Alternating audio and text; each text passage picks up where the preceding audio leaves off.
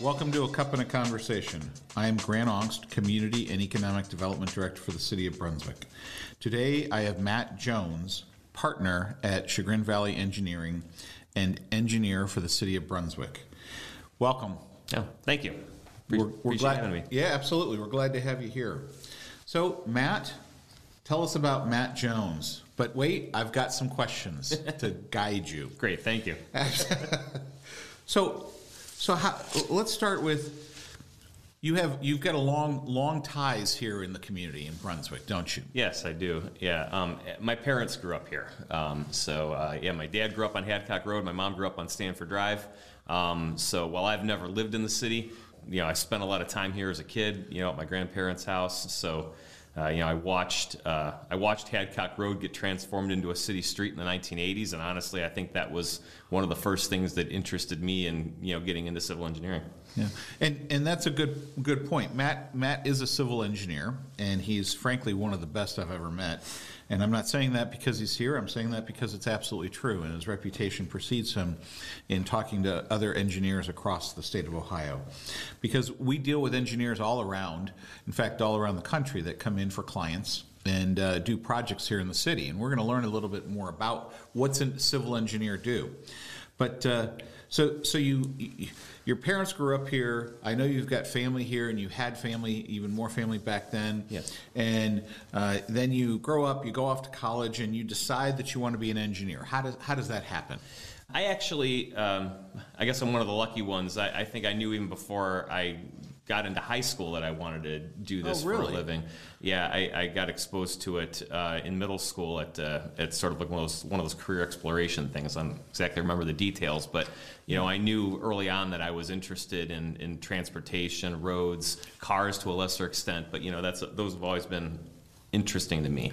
And why do you think that is? Is that because of the movement, or how things go from A to B, or what kind of drew you to that? I don't know. It's a really hard question, but I've always just been interested in it. I was interested in maps when I was a kid. I used to read maps all the time when I was little. And Steve Jobs was too. It worked out okay for him, by the way. Well, maybe it didn't work out as well for me, but that's okay. So you were interested in that, and you go off to college, and where did you go?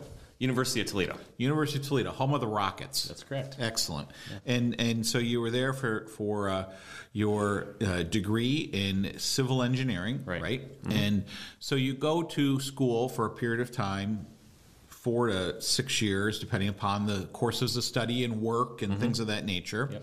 Yep. During that time, did you have internships, or how did that work? And then when you graduate from college, but do you have to take any tests for engineering? Sure, yeah. So I did have 2 different co-op experiences while I was in school. One of them was at Stephen Hovansik and Associates, which is a firm in the Cleveland area. They're based out on the east side, and they have a number of municipalities that they represent as their city or village engineers. So that was really my first exposure to the municipal side of things.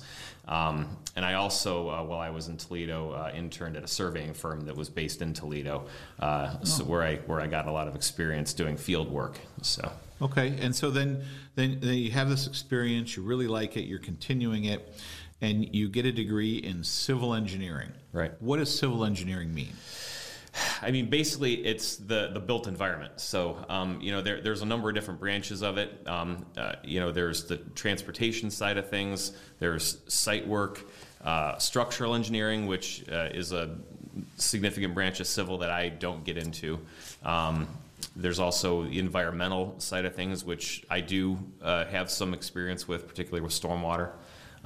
There's geotechnical engineering, which, we are kind of, again, something my firm doesn't do, but it is something that, is considered when we talk about, foundations for roads and things like that. So. Okay. So you get your degree, and then I also happen to know that you have a PE license. Right. What is that?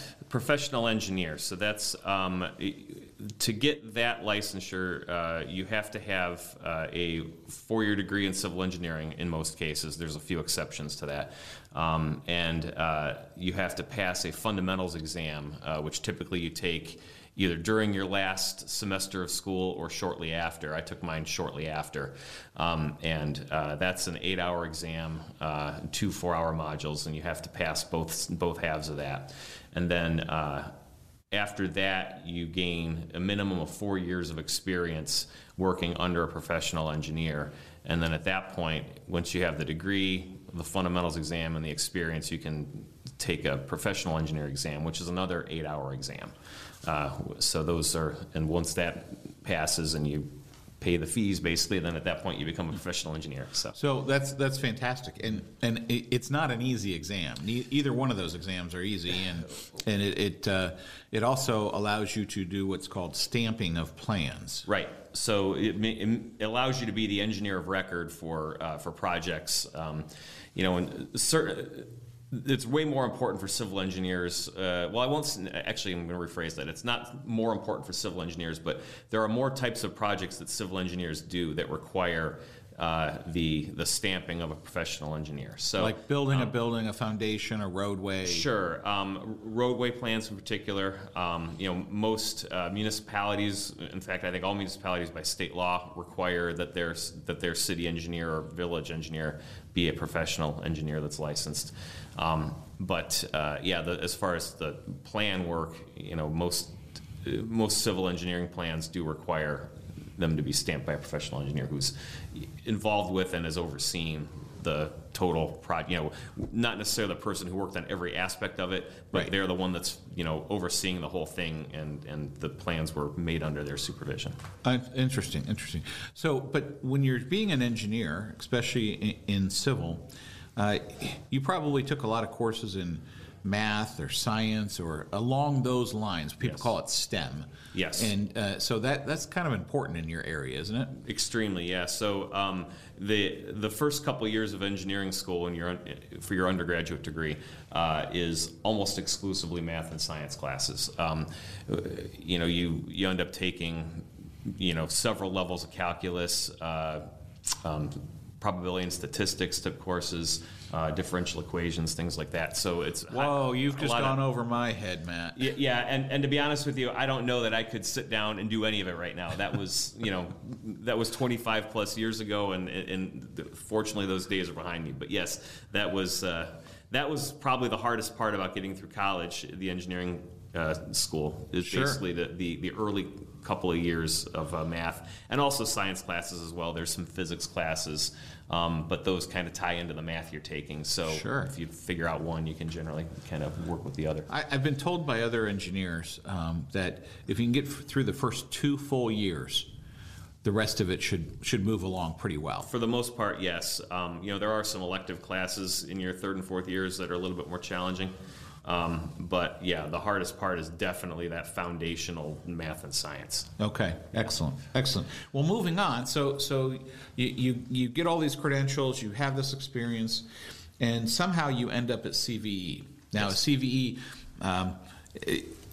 has this been the premier opportunity for you coming out of college, or how did they find you, or you find them? Yeah, so I got hired by Chagrin Valley Engineering right out of college. I interviewed there, actually I think it was just a week or two after I graduated, and ended up getting that job, I think 3 weeks after I graduated, and I've been there ever since. And is that normal for a engineer to come out of college and be able to find a position such as that? Back then, now it's hard. It's really hard to find qualified engineers. Yeah, so it was the market at that time was a little bit tight. I did have a little bit of an in with Chagrin Valley. I knew I knew someone who knew one of the owners. Okay, so that was how I got my initial interview. And in this particular structure of the company, there are multiple owners. It's a partnership. Correct. It's a partnership. So there's almost like a team of people running the operation. It's just not just a traditional one person does everything. Right, and that has evolved over the years as the company's grown. When I started there was only about 15 people there. There was 5 partners at the time, the 4 original partners, and they had just recently added one when I started. The company now has 11 partners. I'm one of them. Sure. I became a partner several years ago, but the 4 original partners are all still there. Oh, wow. So, That's yes. tremendous. So there's been growth. How many folks are in CVE now? I believe we're a little over 50 at this point. I think tremendous. I don't know the exact number, but I think it's right around 55. Okay, great. So now you're with CVE and you're continuing to learn the trades, because one of the interesting things about engineers that I found is that they are learners. They're constantly learning and studying and trying to help that next project and improve things. So eventually, you get to the city of Brunswick, and you become the engineer of record for the city. Yes. And how long have you been here with the city now? I was named city engineer in May of 2015, so a little under 8 years. Chagrin Valley has been here since 2004. I took over for one of my partners.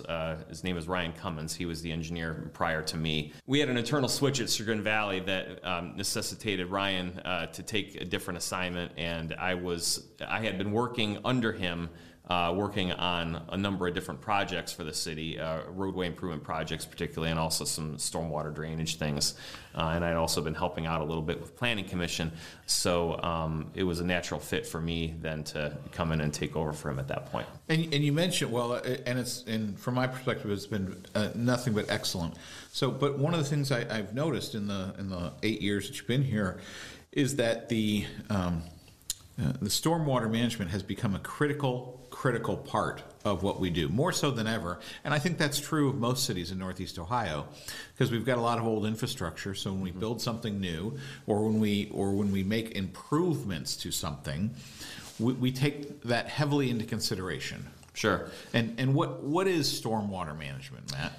Well, it's kind of a broad-based question, but I mean, it's pretty much exactly what it sounds like. I mean, you're looking at both what happens on new developments and how to control the amount and the peak of stormwater that comes off of a new development, but you're also looking at how to manage it within the existing already built environment.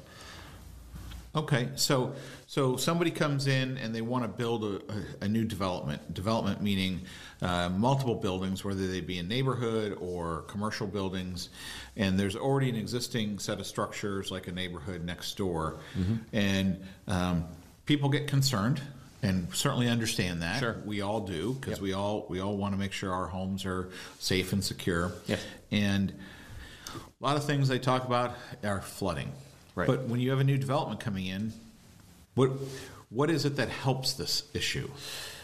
So typically the big concern is, as you stated, when a piece of land gets developed that either wasn't developed before or maybe was developed less intensely, and a larger or more, a larger scale development comes in, the concern is, well, where's the stormwater going to go, and how is it going to impact the people next to it?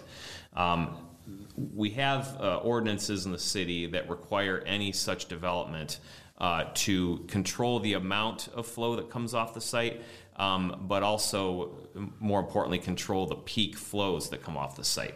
So the way that's done is through stormwater retention or stormwater detention, depending on the two terms are used kind of interchangeably. But basically, what it means is that the peak flow leaving a site has to be lower after development than it was before, and you do that by retaining some of the stormwater on site and releasing it at a slower rate back into the place where it would have otherwise gone anyways. And that release would be really over time. So think of a bathtub. You fill the bathtub and you hold it, and then instead of flipping the lever and having it all flow out real fast, you just move it just a little bit, and it slowly releases over time. Right, it's the same principle. So basically what you're doing is you're creating a storage area on the site, and typically it's above ground. It'd be a pond of some sort, Sure. Whether it's a dry pond, meaning basically just a low area that gets wet when it rains, or an actual pond that has additional area above it where additional flow can hit it and then slowly drop down to its normal level. But that's the idea. There's a control structure at the downstream side of it that has typically an orifice, so a smaller opening, much smaller than the pipes or the overland flows that come into the pond. And that orifice then restricts the amount of flow that can come out of that detention basin. Okay. And that way the peak flows in the stream or the storm sewer that it ties into are lower than they would have been had the development not been built.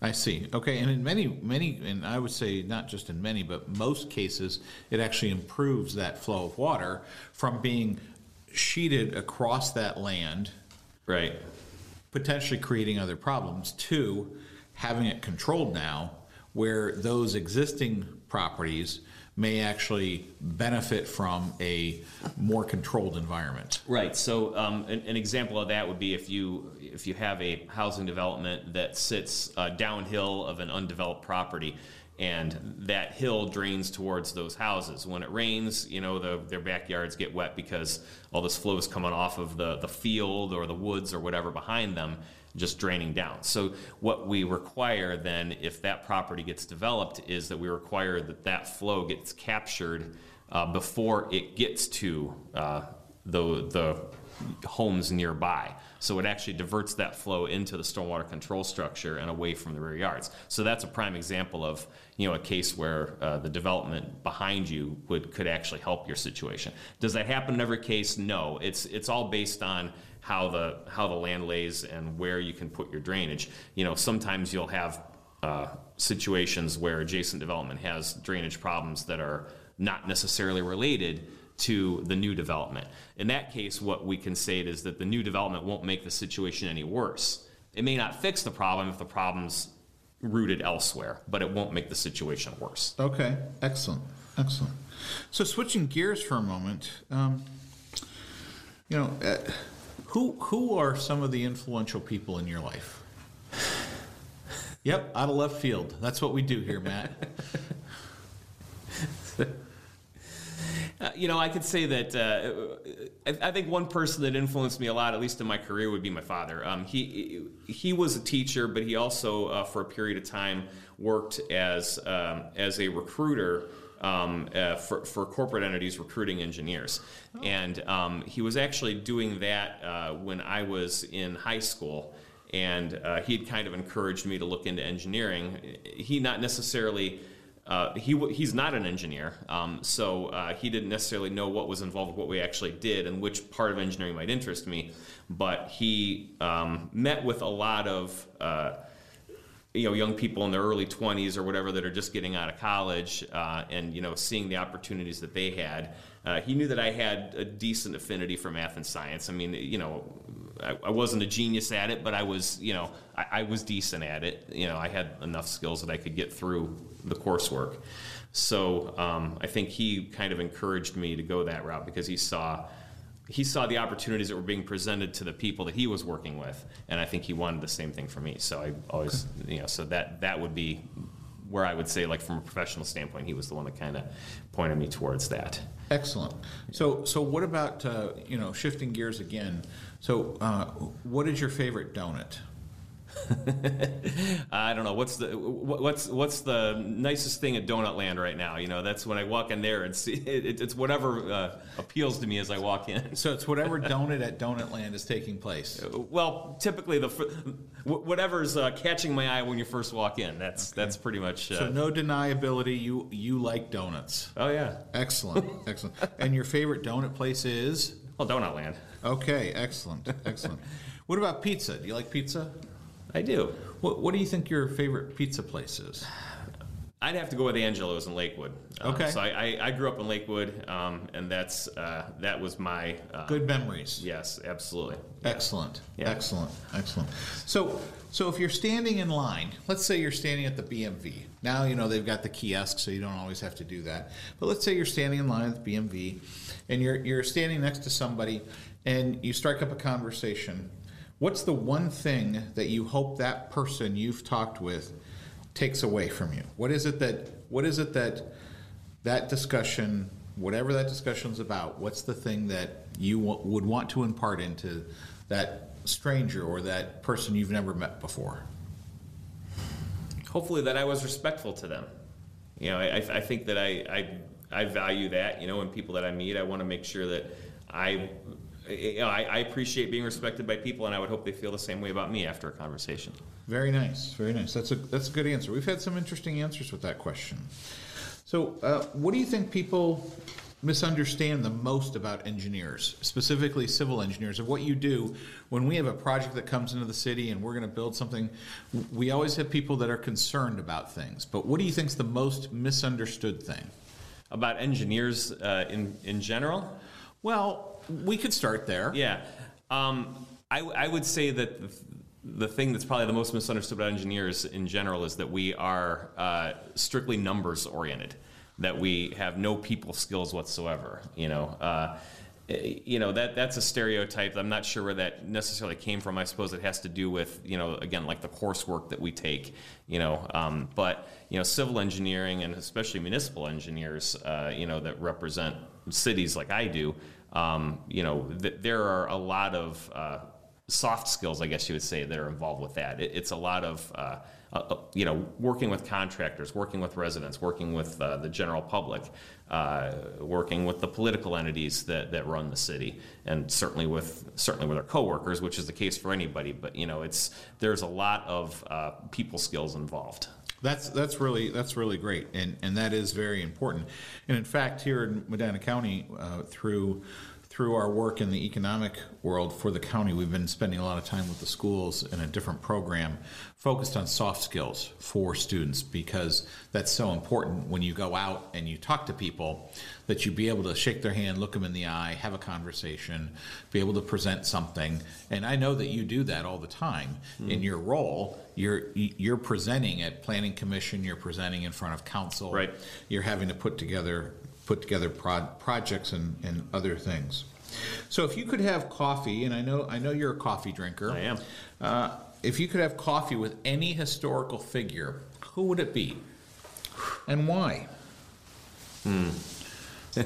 That's a tough one. I could go a couple different directions with that. On a professional level, the one I think of is Teddy Roosevelt. He's a guy that was, kind of early into the conservation movement and, protecting the environment, but also being able to enjoy the environment, and I think that I'd like to pick his brain about what was, what were some of the things that, he saw, in his travels 100 plus years ago.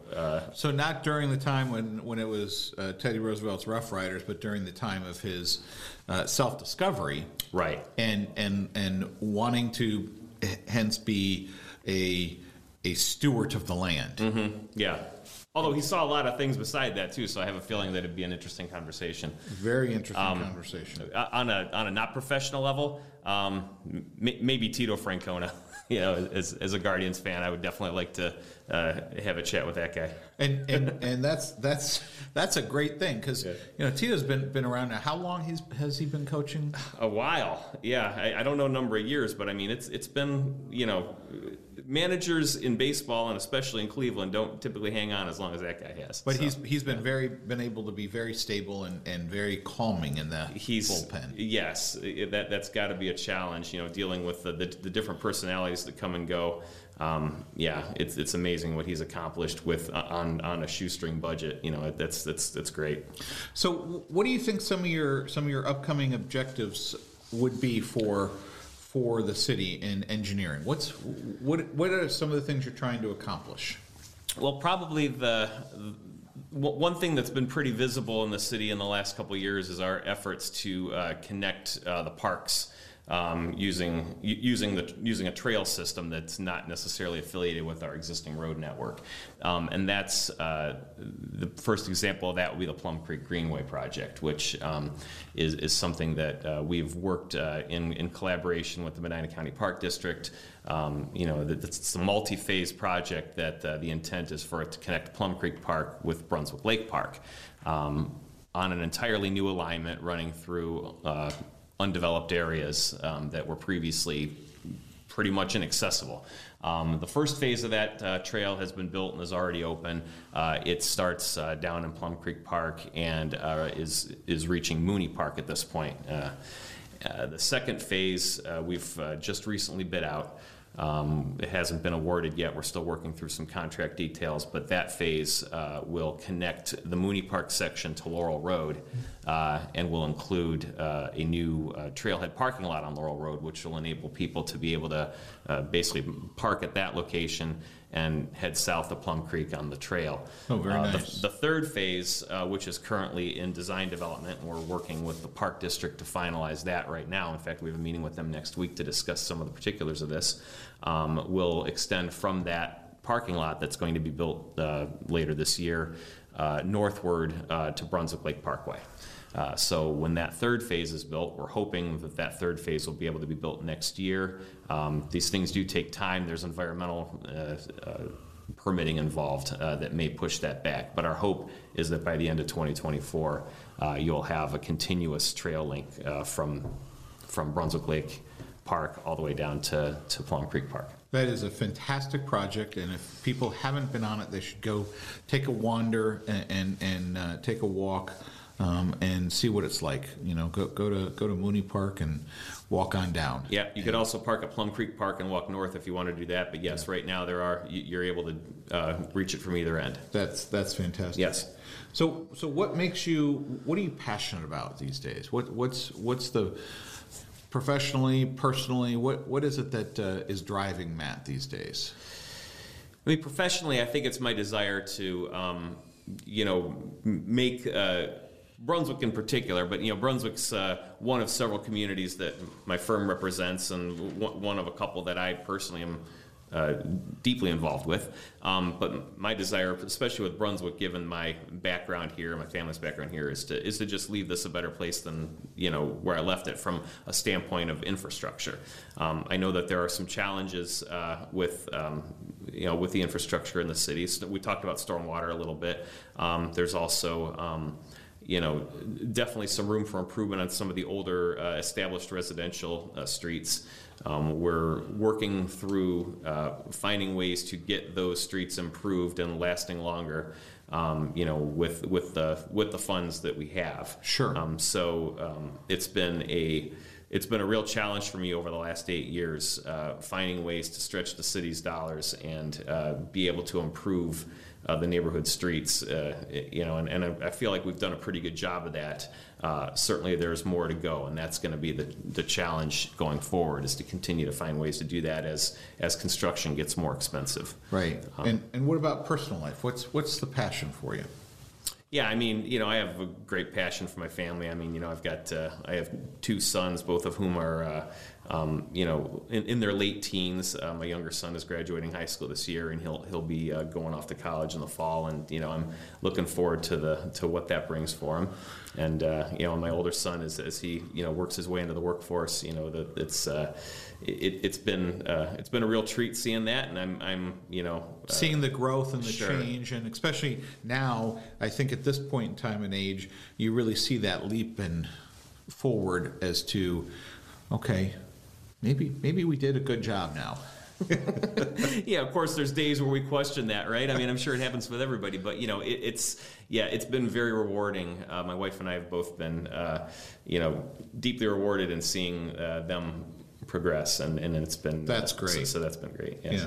Yeah. And if there was one thing you wanted to change, that you could change, whatever it is, one thing, and I'm leaving it very open-ended on purpose, what would that one thing be that you could change from Matt Jones to, whether it be Brunswick, the rest of the world, nothing small here, Matt. We think big here, or personally or professionally. And sometimes, that theory that you throw the pebble in the water and the ripples they keep going out, so it's a change all the way through.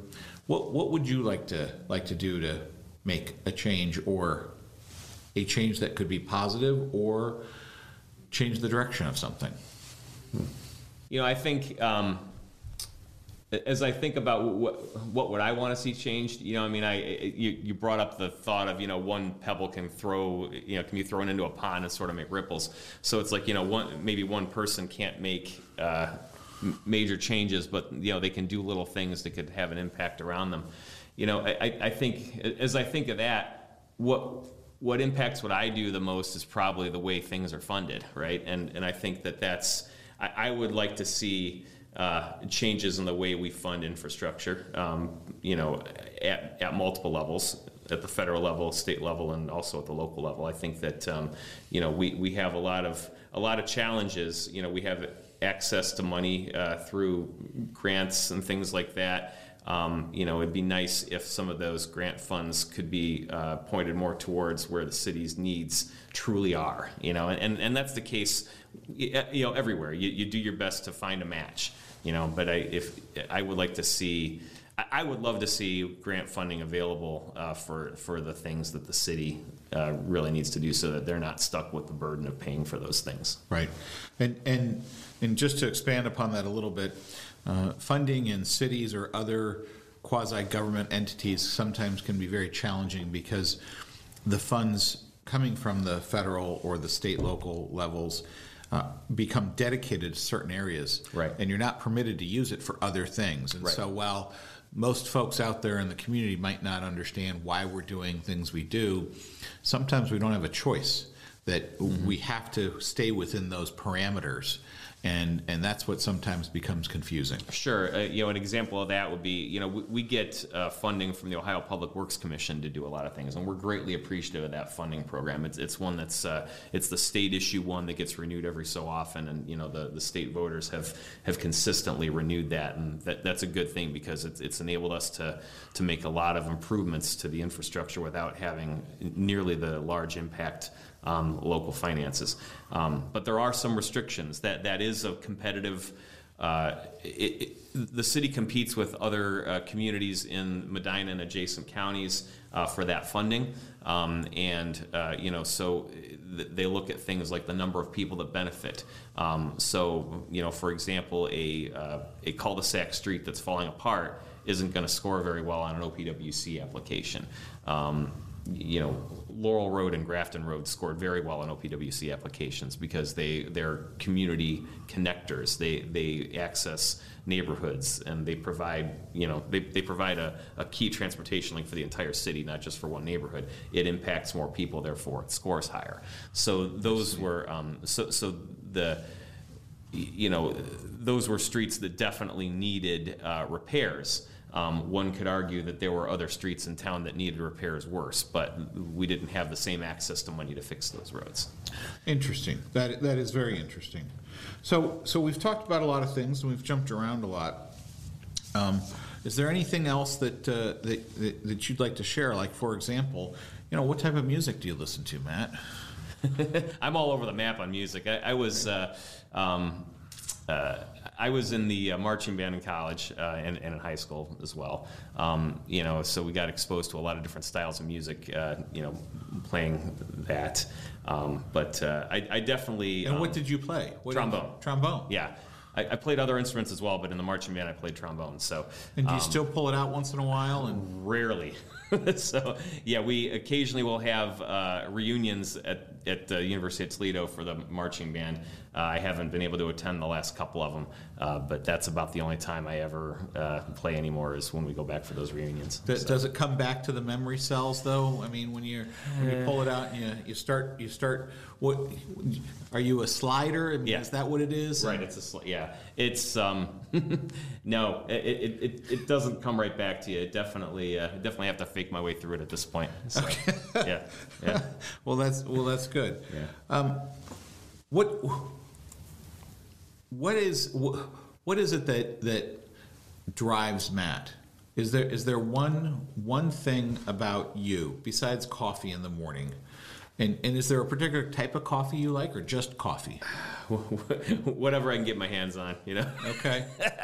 Okay. Well, coffee is, at one point, when you look at the evolution of coffee and other establishments that serve different types of beverages, there was one point in history that you could see the growth of the world based on how many coffees were available in coffee shops, because people would be having their caffeine and they'd be creating these ideas all over the time. I read that one time in the Wall Street Journal. I thought it was very fascinating about how that process worked and where we are now. So, yeah, so it's sort of an indicator of what's happening around them. yes, a little bit. Yeah, yes. So even though we've got a number of places you can get great coffee here in Brunswick. Yes, we do. We have phenomenal places, Yeah. And more coming. It really lends itself to creative ideas, quite frankly, I believe. So, yeah, for sure. Had to give me that question again. Okay.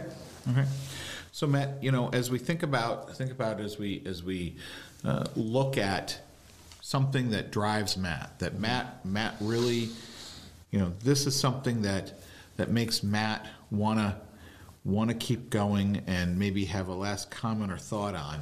What is it that Matt is looking to do and drive him? Besides the coffee you drink every morning, what is it that drives Matt? We've talked about a lot of things. Yeah. We've talked about some of your things you're most proud of and some of your passions.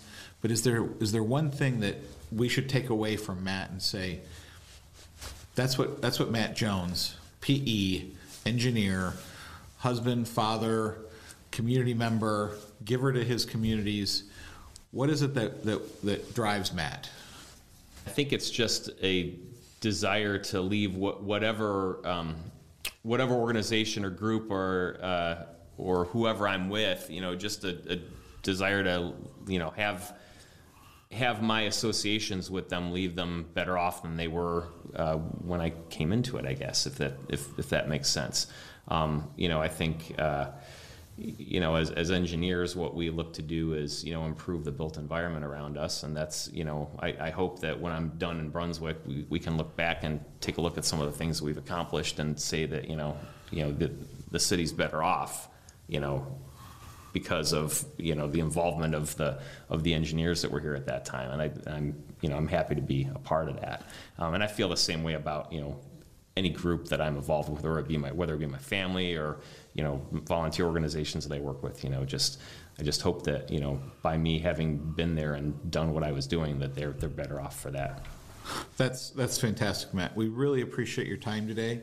And this has been a moment in time for a cup and a conversation. Until next time, enjoy.